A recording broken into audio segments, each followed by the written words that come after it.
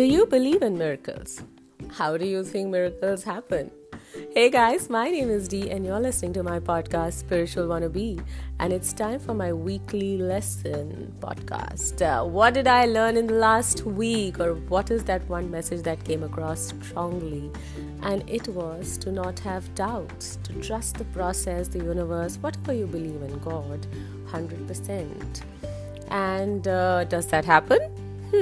Well, not of course, because when things don't go our way, we're like, is the process working? Am I kidding myself? What the hell is this law of attraction?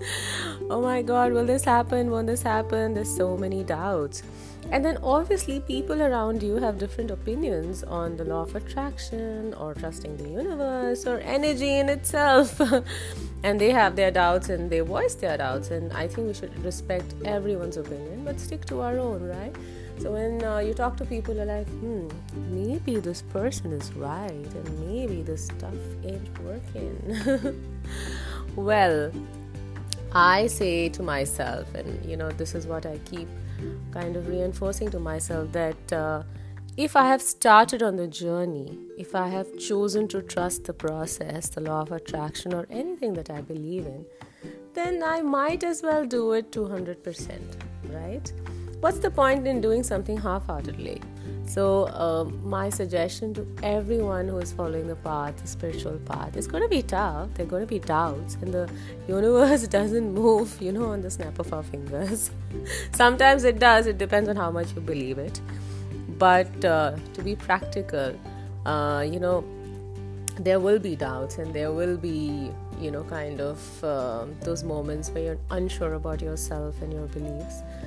But if you're into the process, and if at some level, even that 1%, you've decided to kind of follow it and follow your beliefs and follow what you trust, the universe, God, whatever you call it, then hey, stick around, hang in there and do it 100%.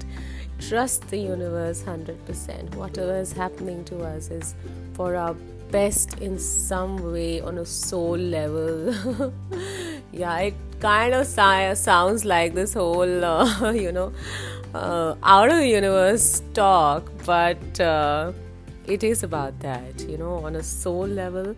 I think whatever is happening to us is happening to elevate us and for our best, for our more real, authentic life. And I keep using that word again and again because I've started believing in it so much.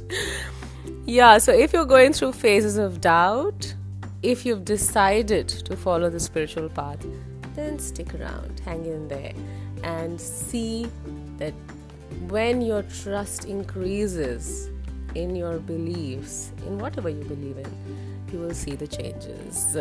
I've seen some, waiting for some more. More updates on that. On my social media handles, on Instagram, Facebook, and Twitter, I'm Spiritual Wannabe.